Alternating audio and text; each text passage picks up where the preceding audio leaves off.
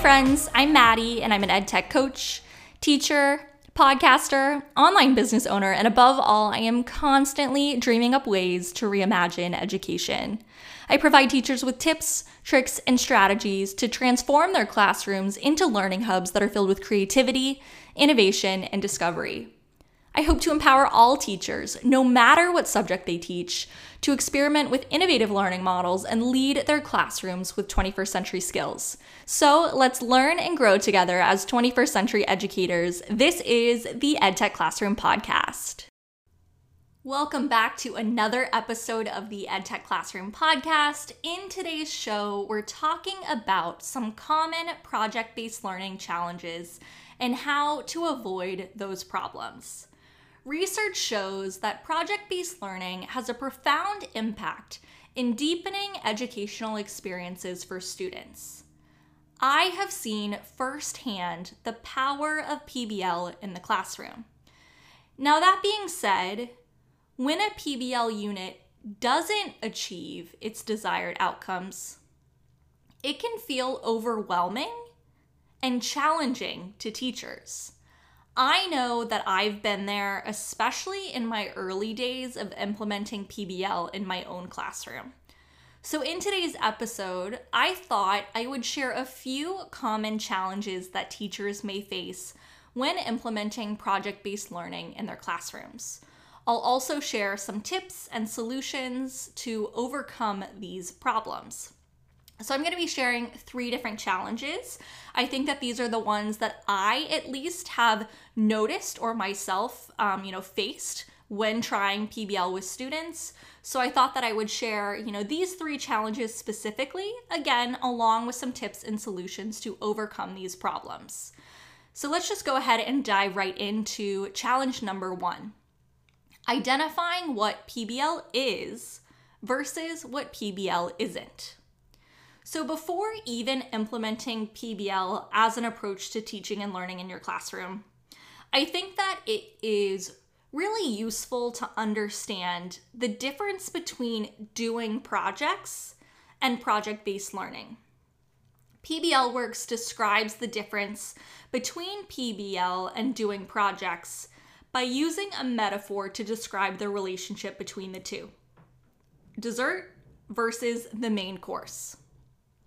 So first, let's talk about what PBL isn't. A dessert project typically consists of students creating a final product at the end of a unit after the content has been delivered through traditional lessons. So a dessert project, or what I'm calling doing a project, is essentially an add-on to the traditional instruction. So what this might look like in practice is students make a diorama after reading a novel.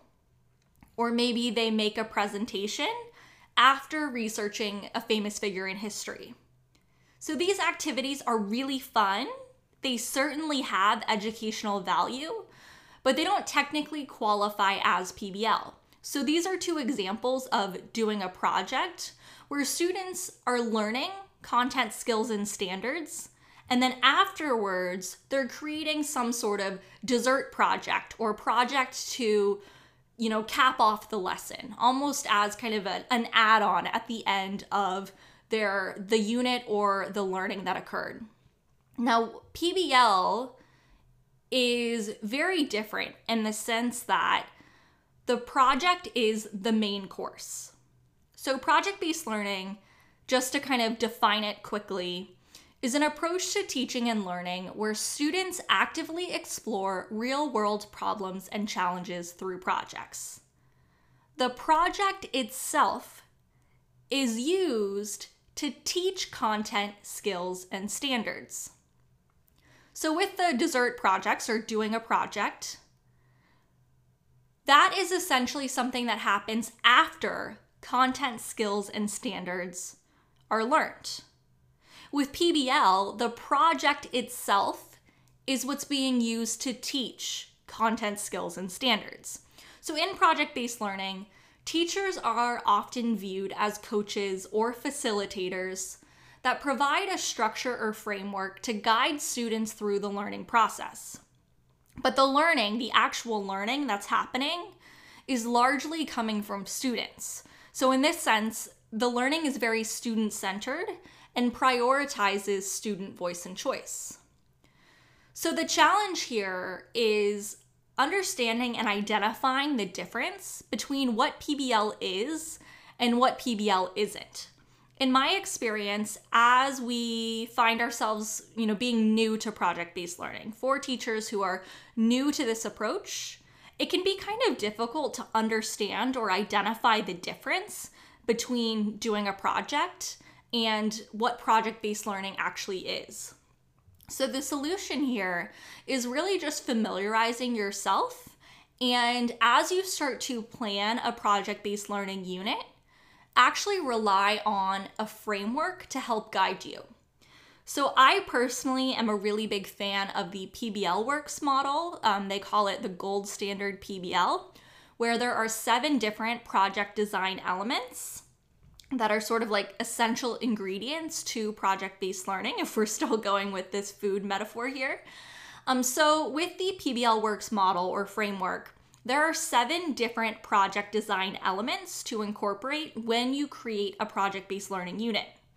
So number 1, a challenging problem or question that students are either trying to solve or trying to answer.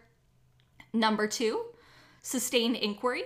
So there's some sort of period of sustained inquiry or research where students are looking to find answers to that problem or question. Number 3, authenticity. I recently released a podcast episode a few weeks ago all about what authentic learning actually is. So be sure to check that out if you haven't already. Authenticity, essentially, to summarize, a project should be authentic to the world. There's some sort of real world problem or application, or maybe the audience is, real world outside of the classroom. And then projects can also be authentic to students themselves, maybe based off of something that a student is really interested in or passionate about. Number 4, student voice and choice. Number 5, reflection. 6, critique and revision. And 7, a public product. So the public product is kind of like that dessert element where there's actually something that you're creating at the end, but there's all this other process that's happening that's sort of the meat of project-based learning, and the public product is a way for students to showcase that learning. So if you're looking for more information to get started with PBL, like let's say you aren't super familiar with this concept, I will have some resources linked for you in the show notes and on the episode webpage, including a blog post that I have that really outlines and kind of walks you through every step of planning a PBL unit. So if you're looking to learn more about these 7 different project design elements, be sure to check out the episode webpage and the show notes. All right, so now let's talk about challenge number 2, balancing process versus product. Project-based learning emphasizes process over product. However, it can sometimes feel tricky to balance process and product, particularly when teachers are often asked to present evidence of student learning. So something I think about a lot with PBL is so oftentimes people are always talking about, process over product. And yes, we know and value the learning process. It's super important. It's the most important thing that's happening in PBL, in my opinion. And the reality is that as teachers, we have to have something that we can assess, right? We need to show evidence of student learning in some way. Our students need to produce a project that can be assessed. So project-based learning is largely an inquiry-driven process, meaning that students will often be attempting to solve real-world problems by asking critical and thoughtful questions. If we think of the product as the destination, inquiry is the engine that powers the bus to get us there. That's a quote from Frank McKay in an Edutopia article. If we think of the product as the destination, inquiry is the engine that powers the bus to get us there. Now, at the same time, we don't want our students to create low-quality projects that don't accurately reflect their learning and comprehension. So how do we strike a balance between process versus product? So as a solution to this challenge, right, this challenge of balancing process and product, as you plan a PBL unit, I recommend considering two key areas. First, the learning goals and standards that the project is addressing, and second, the end goal that you have in mind. So as you plan a PBL unit, start planning by determining which learning goals and standards the unit will address. Then, once you've done that, consider what a final project might look like that successfully meets those goals and standards. So determine the learning goals and then fast forward in your mind to the end and start to plan backwards. Ask yourself, what does a final product look like that successfully meets the learning goals and standards that I'm hoping this unit will address? Then lastly, consider assessing students throughout the project process rather than just on the final product. So in my experience, something I've noticed is that oftentimes teachers will grade just the final product. The final product is super important, but it's really not the most important part. So to strike that balance, consider assessing students throughout the entire project process, not just on the final product. This will be particularly important if students, are really having these amazing insights during the sustained inquiry period, for example. They're amplifying their voice, there's choice involved, there's reflection, all this really great stuff is happening. And then if the final product doesn't accurately reflect that, it's useful to really assess students throughout the entire project process. So a question I like to ask myself to help strike this balance is, how will you as the teacher know that students have acquired the target skills, content, and standards at the end of a project?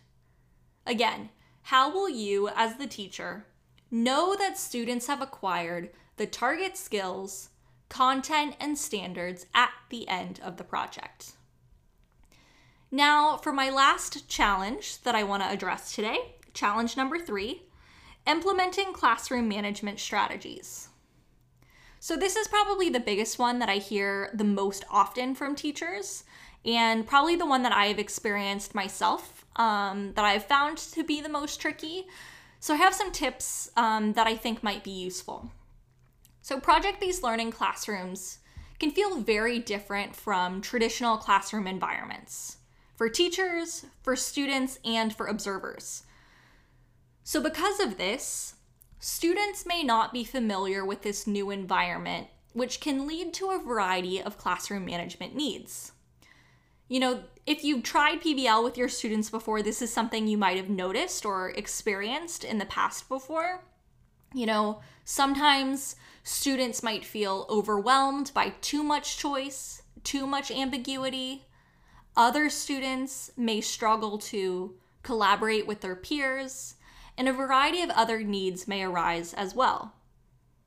And while every classroom is different, every student's needs are different, there are some approaches that you can consider taking to help manage these needs as they arise. So my solution to this challenge first comes with the big disclaimer that project-based learning isn't a one-size-fits-all model, and neither is classroom management. But something I've noticed is that we don't often talk about classroom management when we talk about PBL. We talk about this framework that I was mentioning, these 7 key ingredients, but we don't typically talk about classroom management or any strategies. We talk about how to plan a unit, plan a lesson, but we don't often talk about how to resolve conflict or how to manage the actual classroom. Now, that being said, I have a few tips to keep in mind that may help with classroom management. These are tips that have worked for me as a teacher. Take what's useful to you and forget about the rest. You know your classroom and your students better than I do. All right, caveat or disclaimer over. So my tip number 1 is begin each PBL unit by setting clear expectations and goals for students. Much like how you set expectations and standards for other lessons, do the same thing with PBL. Begin the unit by setting really clear expectations and goals for students. And you can refer back to those expectations regularly throughout the course of the entire unit. So you don't just need to even, include it at the beginning, but really continue to refer back to it as the project progresses. Tip number 2, avoid giving students too much choice in the beginning. So I love Genius Hour. I'm going to use this as an example. Genius Hour is kind of like PBL on steroids. Genius Hour is very student-centered. It has so much student choice and also can have so many amazing benefits. But if you're brand new to project-based learning, I probably don't recommend starting out with something like Genius Hour. I typically recommend starting small when you're new to PBL. So start small. Don't feel like you have to give students so much choice just because a pillar is student voice and choice. There are ways that you can provide students with choice in a way that feels really comfortable to you as the teacher. And comfortable to students too. They can get overwhelmed by too much choice, at least in my experience. So for example, you can start off by giving students a few choices to select from. So let's say for the public product, maybe you'll have students choose from a couple of different final product mediums. So let's say, you give students the choice to make a stop motion film, make a website, write a short story, and film a movie. I included a lot of tech options there. That's where my mind goes these days. But maybe you'll give students a few final product mediums to choose from. So maybe that's the choice that you're including, right? There's 4 choices that students can choose from. So there's not endless choices, but there's enough to where students are able to find one that best suits their needs. Or maybe you'll give students a few project topics to choose from. Maybe you'll have 3 to 5 driving questions that students can choose from for their project topic. Then you can always explore adding more choice as you feel more comfortable teaching using this approach. So again, avoid giving students too much choice as you're getting started with PBL. And then my tip number 3, my last tip here for classroom management, is to think strategically about project groups and conflict resolution. Have students reflect on what group work should look like, feel like, and sound like. Something that I've noticed, at least in my experience as an educator, is that students often aren't explicitly taught how to collaborate.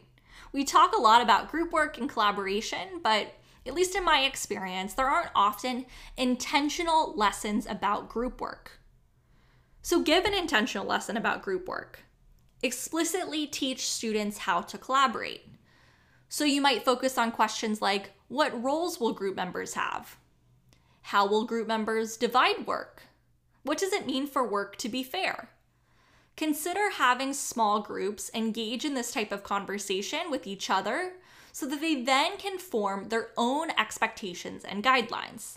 This is a strategy that's worked really well for me. So not only you as the teacher setting expectations and guidelines, but then have students actually engage in a conversation as a group, a really intentional conversation where they themselves are forming their own expectations, their own guidelines. So those are my 3 different challenges that I've noticed with project-based learning and some tips on how to avoid them. Challenge number 1 was identifying what PBL is versus what PBL isn't. Challenge number 2, balancing process versus product. And challenge number 3, implementing classroom management strategies. So thank you so much for listening to today's episode, all about common PBL challenges and, of course, how to avoid them. What other challenges have you guys encountered in the past before? You can let me know by leaving a comment on the episode webpage. You can DM me on Instagram at edtechclass. You can send me an email, myedtechclassroom@gmail.com.